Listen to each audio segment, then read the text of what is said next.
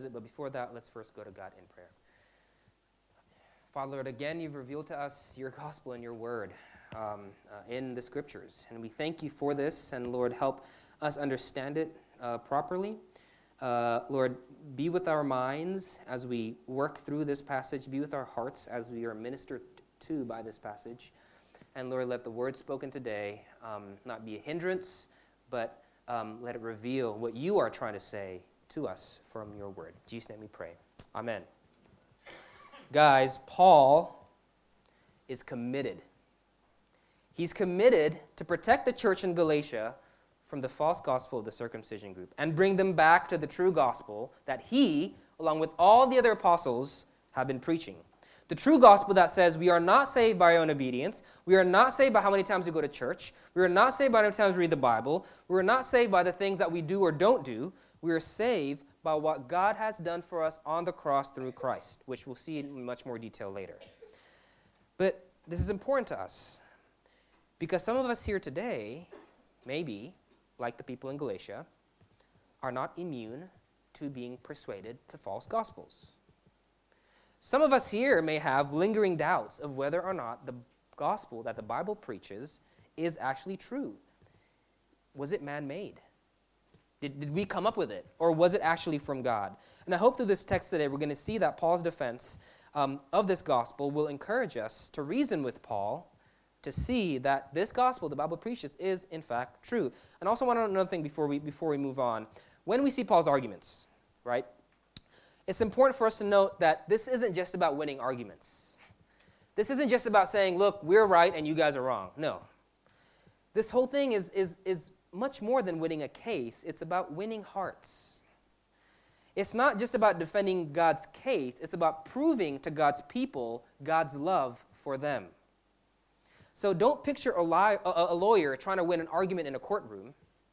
Picture a lover trying to persuade his loved one back to himself. As we move forward, let's keep that picture in mind. All right, I want to point out three things in how Paul defends the true gospel and why it is true. First, the true gospel was not created by the wisdom of man. The true gospel has the power to change man, and the true gospel is not dependent upon the will of man. Was not created by the wisdom of man, has the power to change man, and is not dependent upon the will of man. All right, first point. The true gospel was not created by the wisdom of man. In the first sermon, right, 2 weeks ago, we saw Paul, along with all the other apostles, preach the same exact gospel, down to the minor detail. And we see Paul's gospel preached in chapter 1, Galatians chapter 1, verses 3 to 5. If you want to go there, you can. It says this, "Grace to you and peace from God our Father and the Lord Jesus Christ, who gave himself for our sins to deliver us from the present evil age according to the will of our God and Father, to whom be the glory forever and ever. Amen." Paul is saying this is the gospel, and all the other apostles preach this gospel as well. Things like us being God's children, concepts like God being our Father, things like Jesus' work on the cross is what saves us, not our own righteousness. Things like God will receive the glory at the end of all this. All those little aspects that Paul preaches in verses 3 to 5 is also apparent with all the other apostles everywhere throughout the New Testament. Now, some of them might have different emphases when they speak about it, but it'll all be there down to the minor detail. Take a second to think about that. That's pretty stinking crazy.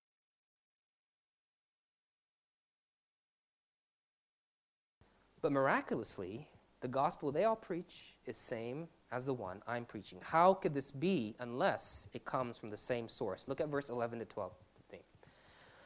"For I would have you know, brothers, that the gospel that was preached by me is not man's gospel. For I did not receive it from any man, nor was I taught it, but I received it through a revelation of Jesus Christ." Paul's whole argument hinges in this thesis, that I got it from God. I never met any man. And to prove that this meeting never took place, Paul gives us his travel schedule, his itinerary, his alibi, if you will, in this passage. That's why all these different places, kind of Syria, Sicilia, Judea, all these kind of places, right? And he wants to convince them that I actually never met them. I never talked to them about this gospel. He does this in verses 15 to 21. Read with me in your don't follow along with me as I read it.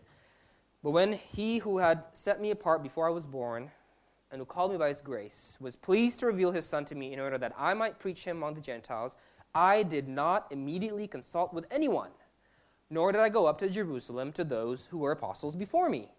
But I went to Arabia and returned again to Damascus. Then after 3 years, he waited for 3 years, I went up to Jerusalem to visit Cephas, who was Peter, and remained with him 15 days. But I saw none of the other apostles except James, the Lord's brother. In what I'm writing to you before God, I do not lie. He's trying to prove, guys, I never talked to them. I never met them. There is no way I could have copied and pasted what they're saying to my message. So how could our message be the same? Well, actually, with a bit of brain power, we could easily think of a few explanations, right? The first one being that Paul's just lying about it. He's just lying about his whole itinerary. There's no way we could prove that what he's saying is true, right? Well, actually, there is.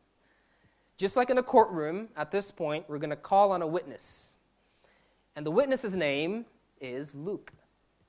Luke is the guy who wrote the book of Acts.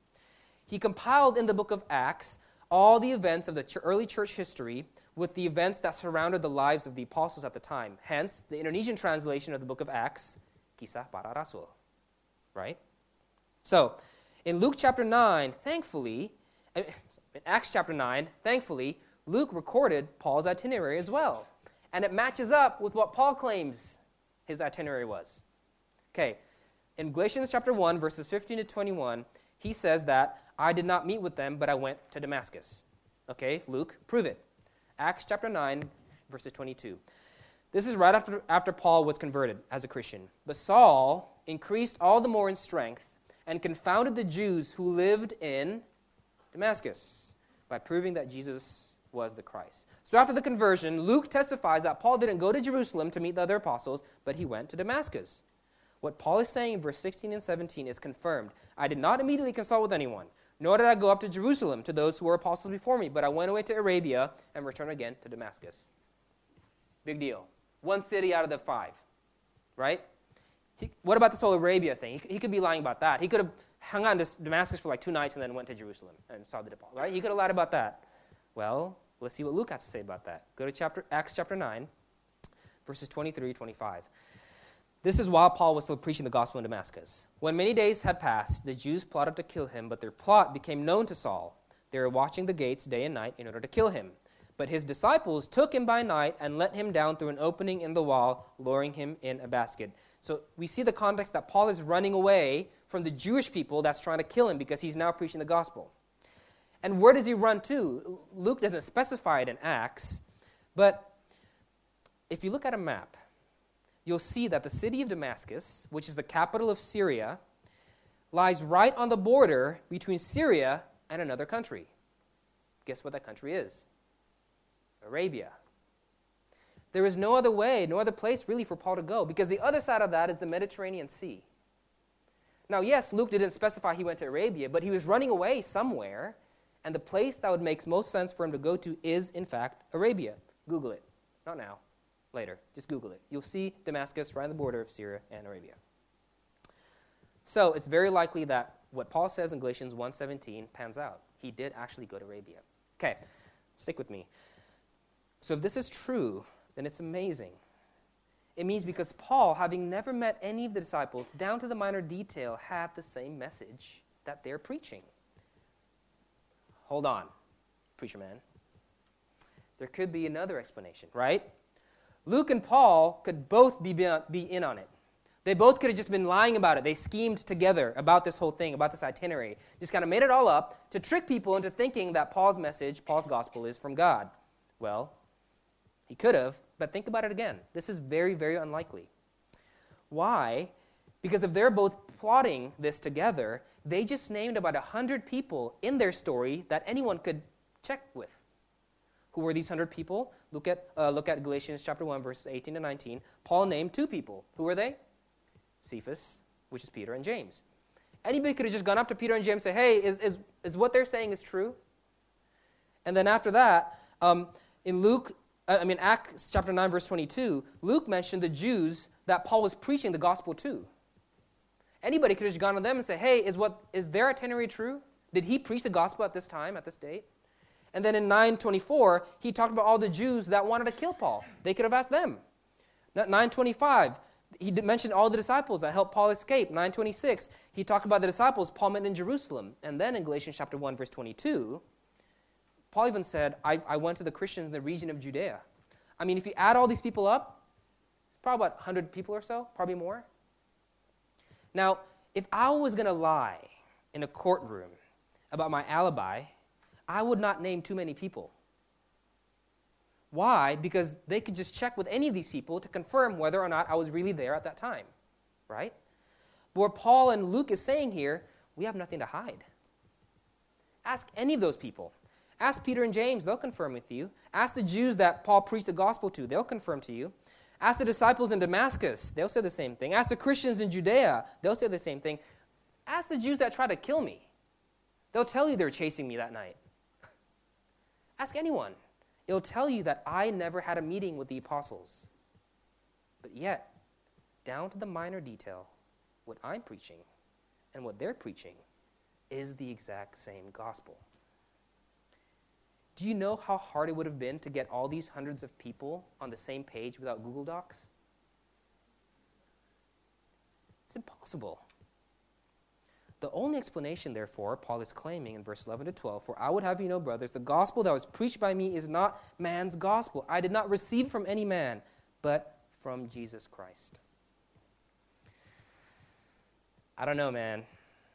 Could be other explanations, right? That's too mystical to me. That's too spiritual to me. We live in an age of reason. He could have, he could have read the Bible. Right? He could have read the New Testament. That's where he got it from. He read the New Testament, and he copied and pasted what he saw in the New Testament everywhere else. Well, sure, except the New Testament wasn't written yet at that time. None of the other books of the New Testament was written. Galatians was one of Paul's earliest books, right? Written sometime in AD 48 to 50. And the only other New Testament book that was possibly written at that time was the Gospel of Mark. And that's even stretching it. He couldn't have read it anywhere. Well, okay, so the disciples then, they told Paul the gospel. He didn't have to meet with the apostles. Just normal Christians, like everyday disciples, they would know the gospel. That's where he got it from, right? A Christian came up to Paul and said, hey, Paul, here's the gospel. Sure, but then he probably would have just killed him. Remember, Paul, before his conversion, was a persecutor of the church, right? He was killing Christians. Look at Acts chapter 7, verses 58 to 59. This is Paul leading the martyrdom of Stephen. They cast him out of the city and stoned him, and the witness laid down their garments at the feet of a young man named Saul. Verse 59, and as they were stoning Stephen. Saul was leading this whole movement. Verses 8, 1 to 3, and Saul approved of his execution. But Saul was ravaging the church, and entering house after house, he dragged off men and women and committed them to prison. What Christian's going to go up to him and say, hey man, ever heard of the gospel? Dead. It makes no sense. The only way he could have gotten it is from God. He hated Christians. He hunted them down. And on this note, let's move on to our second point. This is Paul's second defense. The true gospel has the power to change man. This is Paul's second defense. If you're not convinced of my alibi, if you're not convinced of this whole itinerary, that I never met with the apostles, but somehow we still have the same gospel, if you don't believe that, take a second to consider my life. Think about the transformation that I went through. Look at verses 13 to 14, and also verse 23 in Galatians chapter 1. For you have heard of my former life in Judaism, how I persecuted the church of God violently and tried to destroy it. And I was advancing in Judaism beyond many of my own age among my people. So extremely zealous was I for the traditions of my fathers. Okay, now this is Paul, verse 23, after he became a Christian. They only were hearing it said, he who used to persecute us is now preaching the faith he once tried to destroy. Paul's life was drastically changed. And remember, Paul's not your everyday Pharisee. He was a movement leader. For Paul to convert would be the equivalent of the leader of a terrorist group converting and started planting churches everywhere. That's bizarre. Think about all that Paul had to give up. He had friends, he had family, he had Jewish teachers, he had colleagues. He had whole histories, whole support systems, a whole way of life that I'm sure included some kind of financial structure for his well-being. He had all that, but when he received the gospel, when the gospel was revealed to him, his love for Christ became so intense that it overshadowed any of that. Listen to what Paul says about himself in describing his change in another book in the New Testament called Philippians, chapter 3, verses 5 to 9. I was circumcised on the 8th day, of the people of Israel, of the tribe of Benjamin, which is like the best tribe, a Hebrew of Hebrews. As to the law, I was a Pharisee. As to zeal, a persecutor of the church. As to righteousness under the law, I was blameless. Paul was the guy. But whatever gain I had, I counted as loss for the sake of Christ. Indeed, I count everything as loss because of the surpassing worth of knowing Christ Jesus my Lord. For his sake, I have suffered the loss of all things and count them as rubbish, in order that I may gain Christ and be found in him, not having a righteousness of my own that comes from the law, but that which comes through faith in Christ, the righteousness from God that depends on faith, that I may know him and the power of his resurrection and may share in his sufferings, becoming like him in his death. You don't believe my alibi? Fine.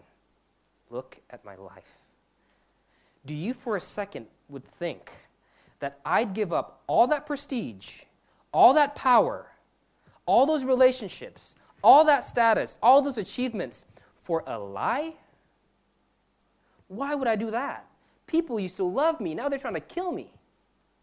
My reputation's ruined. My support structure, my financial security is gone. I have to go back on everything that I once spoke against. Do you know how humiliating that is? I have to face friends and family of people that I've killed. Sorry, I was wrong. What your husband and wife and child and friend and father and mother believed, it was actually true, and I shouldn't have killed them. My bad. Do you know how hard that is? Why would he do any of that? For a lie? Think about it. He had absolutely nothing worldly to gain. He was preaching the gospel at his own expense, so to speak, worldly expense. He's saying, but I can't help and preach this gospel, even if it costs me money, even if it costs me success, even if it costs me my reputation, because the God I love has loved me and given me his all on the cross. If you don't believe my itinerary, look at my life. Now, let me take this opportunity to bring us back to the here and now, okay? Let me ask the question, has this gospel impacted you? Has it changed your life? Now, okay, you don't have to go through the transformation like Paul did, okay? None of you were persecutors of the church, I don't think. It doesn't have to be as radical, but our passage, along with the rest of the Bible, does confirm that once this gospel truly hits you in a way that saves you, you will go through some kind of change. Listen to 2 Corinthians chapter 5, verse 17. Therefore, if anyone is in Christ, he is a new creation. The old has passed away, behold, the new has come. Matthew 7, 17 to 20. So every healthy tree bears good fruit, but the diseased tree bears bad fruit. A healthy tree cannot bear bad fruit, nor can a diseased tree bear good fruit. Thus you will recognize them by their fruits. Friends, if you've encountered this gospel, this true gospel, in a way that saves you, there will be transformation. And we all, with unveiled faces, beholding the glory of the Lord, are being transformed into the same image from one degree of glory to another. Now, this whole transformation thing, this can be confusing, right? What does it mean that I'm changed? What does it mean to have the fruits of salvation? What does it mean that my life is transformed? How can I tell that I've been transformed by this gospel? And how can I tell that other people have been transformed by this gospel? And this is confusing because usually there's different camps that say different things. And generally, all these camps, all these people, can be put in a pendulum. Okay? I don't know what the other word is. In one end, there's people that say, you have to have this crazy emotion to, like, you got to be like jumping up and down, you got to be crying, you got to be falling all over the place. Like, unless you're experiencing that much of a heart emotional change, you're not saved. And the other spectrum, there's another camp that says, no, it's all about tradition. It's all about being proper. It's all about It's all about having the right answers. That's how you know you're saved, right? To answer this, let's take a closer look at verse 14. Which one is it? This is Paul describing his life before he was a Christian. And I was advancing in Judaism beyond many of my own age among my people. So extremely zealous was I for the traditions of my father. Notice, before Paul was a Christian, he claimed that he's extremely zealous for the traditions of his father. In other words, he's saying he had two things. He had extreme zealousy, and he valued tradition. In other words, before Paul was a Christian, he already had intense emotions, and he already had respect for tradition. Now, let me point it out. There are people out there that say, unless you have really high emotion, unless you're jumping and falling and crying and speaking in tongues, and you're not a believer. You're not a Christian if you don't do all those things. And this ends up making people doubt their salvation a lot because it's like, I don't feel like that all the time. I don't go to church and just want to jump and spin and do push-ups. Like, I just don't feel that. I don't know why you do push-ups, but sorry, I got so long. And we have to be careful here that Paul said he had extreme zealousy. He had high emotions before he was a Christian. High emotions does not necessarily equal godliness. Some people, instead of worshiping God, worship emotions. That's like a guy or a girl who is so in love with the emotions around being in a relationship that they're actually more in love with the emotions more than they are with the person they're supposed to be in a relationship with. You see? It's like they like the idea of being in a relationship more than actually love the person they're in a relationship with. He's saying, no, high emotions are good, and we value them. We do. But this goes beyond valuing emotion. This is emotionalism. And usually the people who worship emotions demonizes tradition. Hymns, creeds, catechisms, that's old people stuff, man. We hear all about the feels, right? We just want to feel. It doesn't matter that they have deep, amazing truths about God that can change and transform our lives. It's too old. Look at Romans chapter 10, verses 1 to 2. Brothers, my heart's desire and prayer to God for them is that they may be saved. For I bear them witness that they have a zeal for God, but not according to knowledge. True godly zeal, true godly emotions can never be separated with true biblical knowledge, as revealed in Scripture. Okay, but then there's another camp, okay, that says you can know that you're saved if you behave well, if you kind of really value tradition, right? This camp says that salvation can be seen by solid, robust truth. The more dusty and boring it is, the more godly it is. Hymns, baby, it's all about hymns. Anything written after the 19th century is from the mouth of Satan himself. Right? There are people that worship traditions. It's all about getting the right answers. It's not about emotions. Emotions are for pansies. And we as a church, we value traditions. That's why we do sing a lot of hymns, and we do read catechisms and creeds. But we must be careful to not fall into the worship of them. That's not called valuing tradition. That's called traditionalism. We value it not because it's old, but because it's an expression of robust biblical truth that can grow us and help protect this church from heresy. And usually people who worship tradition demonize emotion. Right? Their Christianity becomes more like a reporter who has all the right data about God, but never knows him personally, intimately as a father. Having all the right answers does not necessarily equal godliness either. James 2:19, you believe that God is one, which is an Old Testament theology from Deuteronomy 6. Do you believe that God is one? You do well. Even the demons believe. Just head knowledge, just the right answers in itself does not necessarily equal godliness.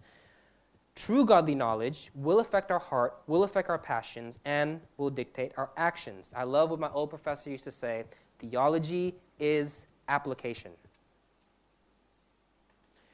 The picture here isn't of a historian that's collected a lot of data about a research subject that's emotionally detached to it.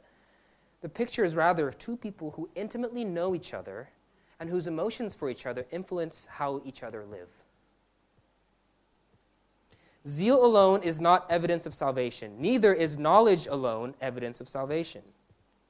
but it is a knowledge of the gospel that Jesus, God himself, died for me, paid for my sins, so that I can have eternal life.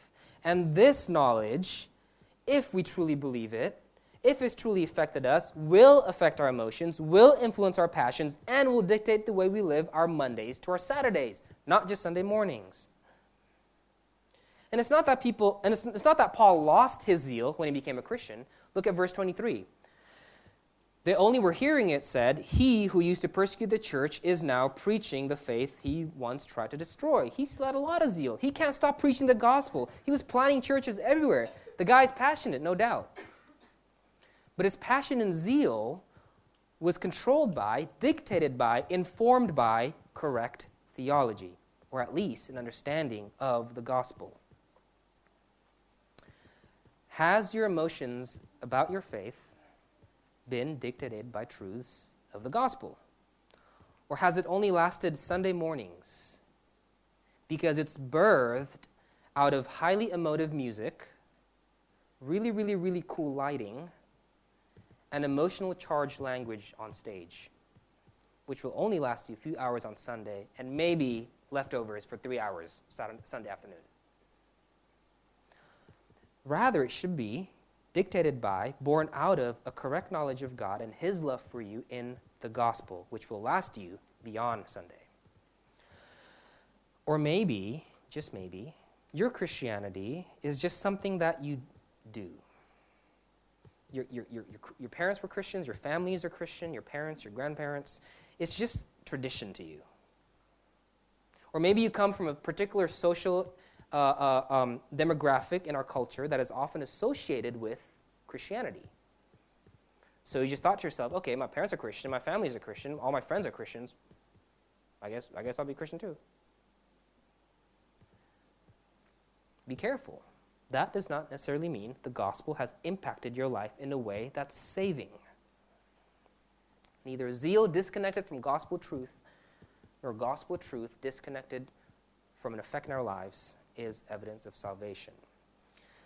The evidence is a changed life that has been impacted, has been marked by an understanding of gospel truth, which informs the way we live our lives. Now, consider it for a second. Consider that this gospel is actually true, like Paul's actually arguing here. If Paul's gospel is true, God really died for you so that you can spend eternity with him. Just imagine that being true. Would it not change your life? God died for you.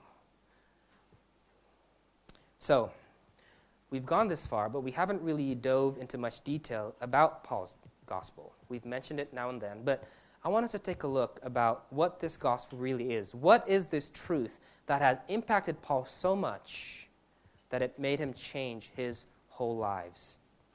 Okay, last point, number 3. The gospel is not dependent upon the will of man. To see the answer to this point, we have to look one more time on verse 14 until the beginning of verse 16. So verse 14, 15, and the beginning of 16. I'll read it out loud again. And I want you to notice one thing. I want you to notice how Paul uses the words I, me, and my. Okay? The way Paul uses the words I, me, and my changes as he progresses from 14 up to 16. Okay, 14 describing his life before Christ, 15 and 16 describing his life after Christ. Galatians chapter 1, verses 14 to 16. And I was advancing in Judaism beyond many of my own age among my people.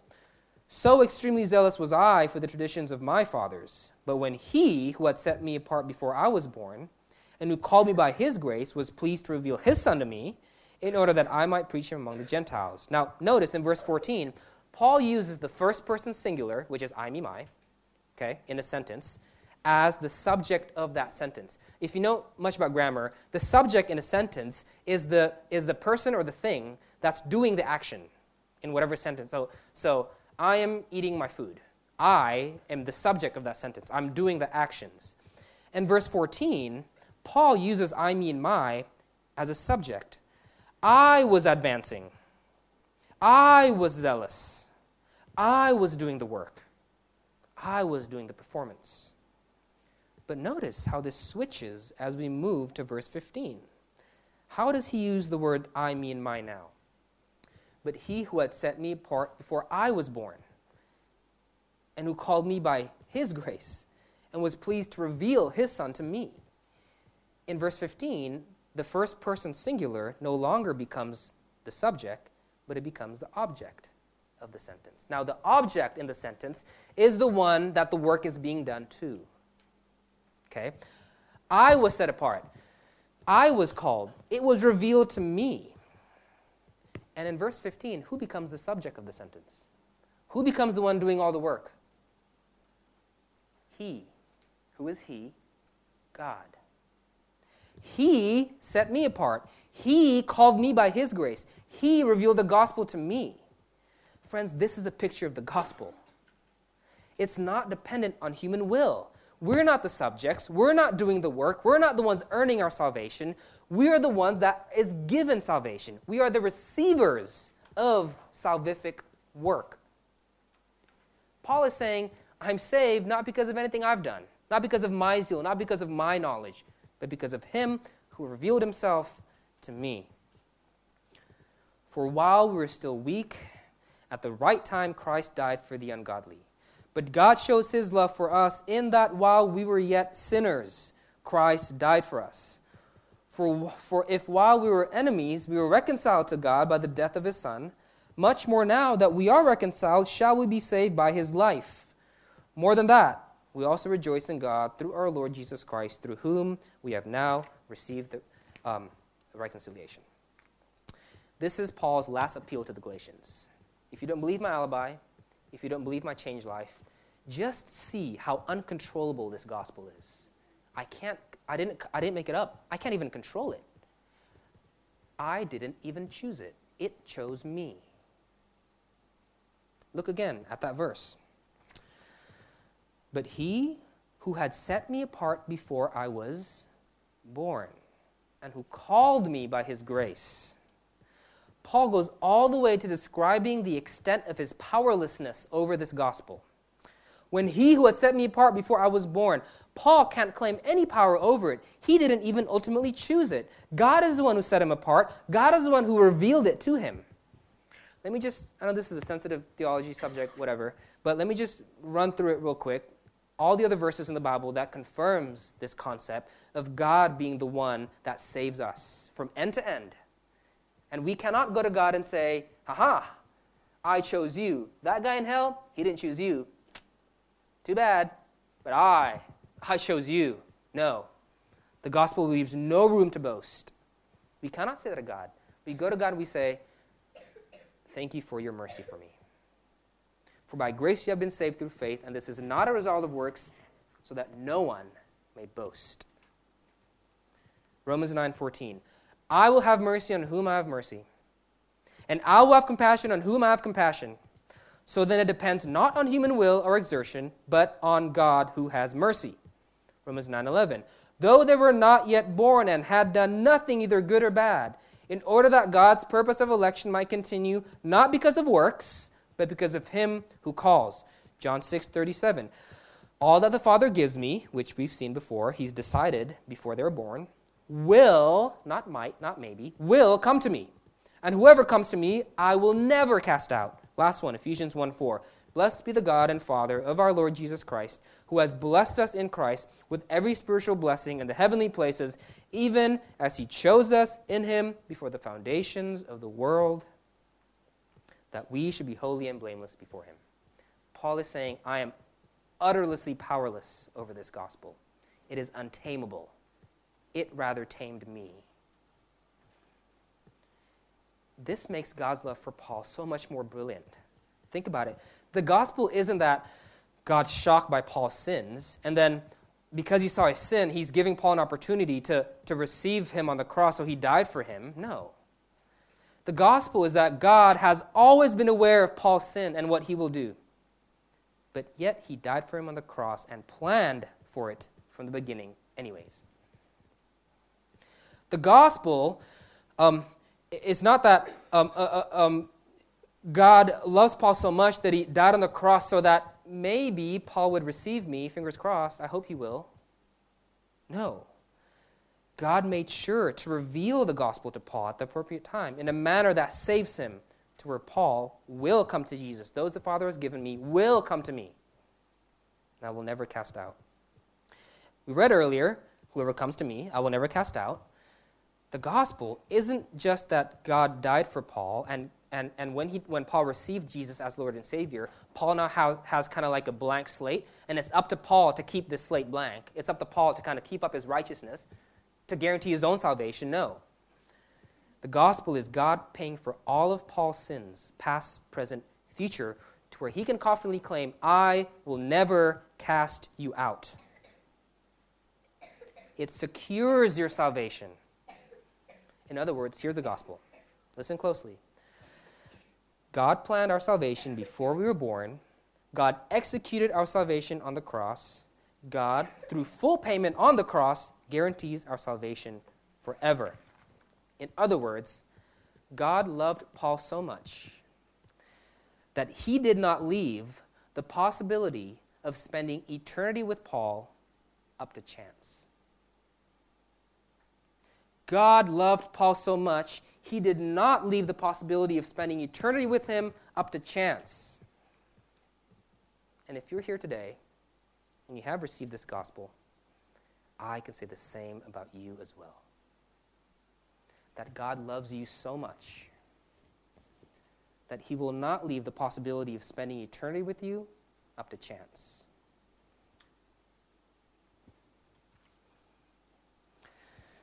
In a second, we're going to sing a hymn. And it says, I know that while in heaven he stands, no tongue can bid me thence depart. When Satan tempts me to despair, upward I look and see him there, who's made an end to all my sin. One with himself, I cannot die. My soul is purchased by his blood. This gospel wrecked Paul. It shattered him. The God that I fought against for so long loved me, died on a cross for me, and has revealed this truth in my heart so that I may be his forever. Has it wrecked you? Has it shattered you to where worship of him goes beyond worship of anything else that this world has to offer? It's more than just momentary spurts of emotion. It's more than just dry tradition. It's more than just having the right answers. It's God who died for you. Let's pray. Father, this gospel truth now, seep it deeper in our hearts, in our minds, in our lives, that we may come to you in deeper worship. Father, that we can walk our lives with confidence that we are yours and you are mine, and you are ours.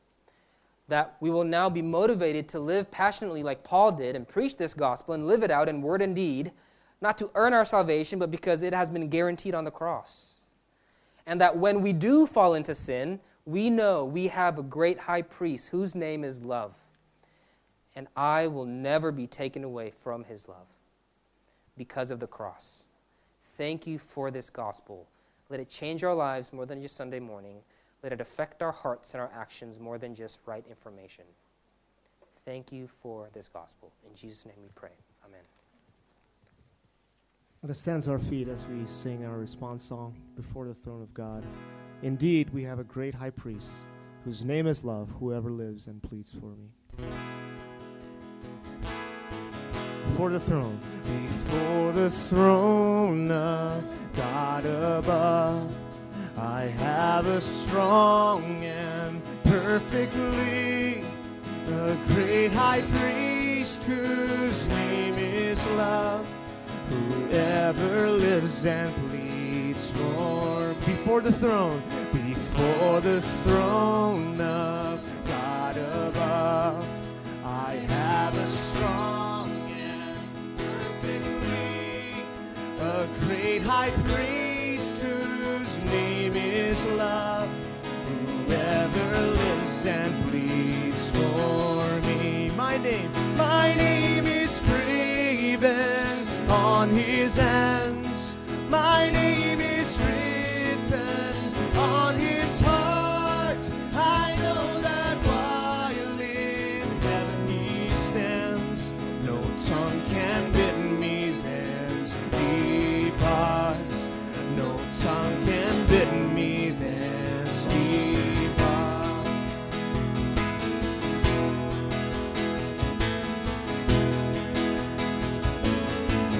When Satan tempts me to despair and tells me of the guilt within, upward I look and see him there, who made an end to all my sin. Because the sinless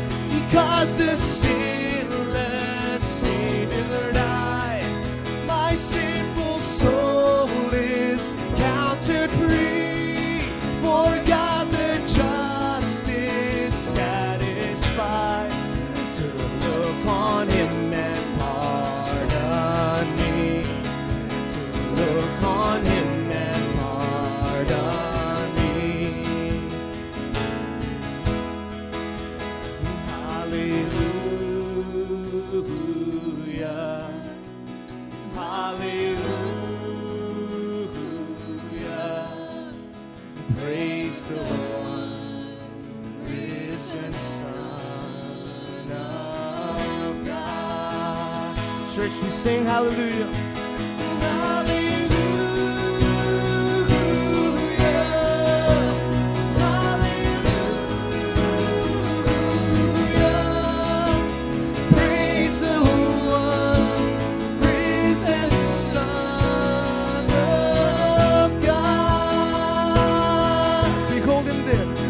Behold him there, the risen Lamb, my perfect, spotless righteousness, the great unchangeable I am, the King of glory and of grace. Behold him there, the risen Lamb, my perfect, spotless righteousness, the great unchangeable I am, the King of glory and of grace. One with himself I cannot die.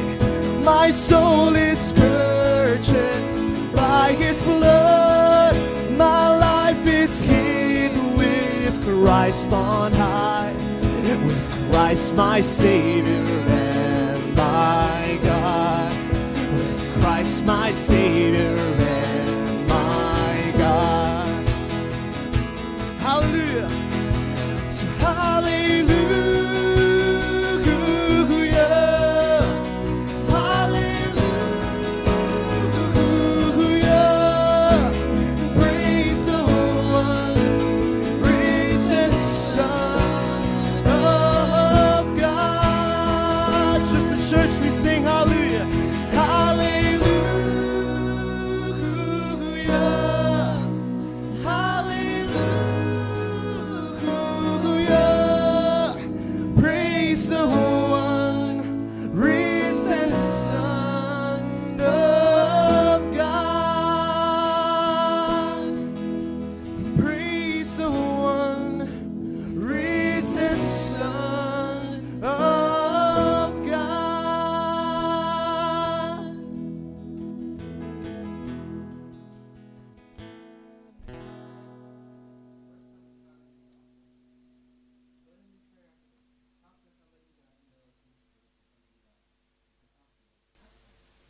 Is this gospel in me? If you are here and you have received this gospel, then fall in deeper love with him and know that your salvation is guaranteed, secured in him. The Lord bless you and keep you. The Lord make his face shine upon you and be gracious unto you. The Lord lift up his countenance upon you and give you peace. Now go in his peace.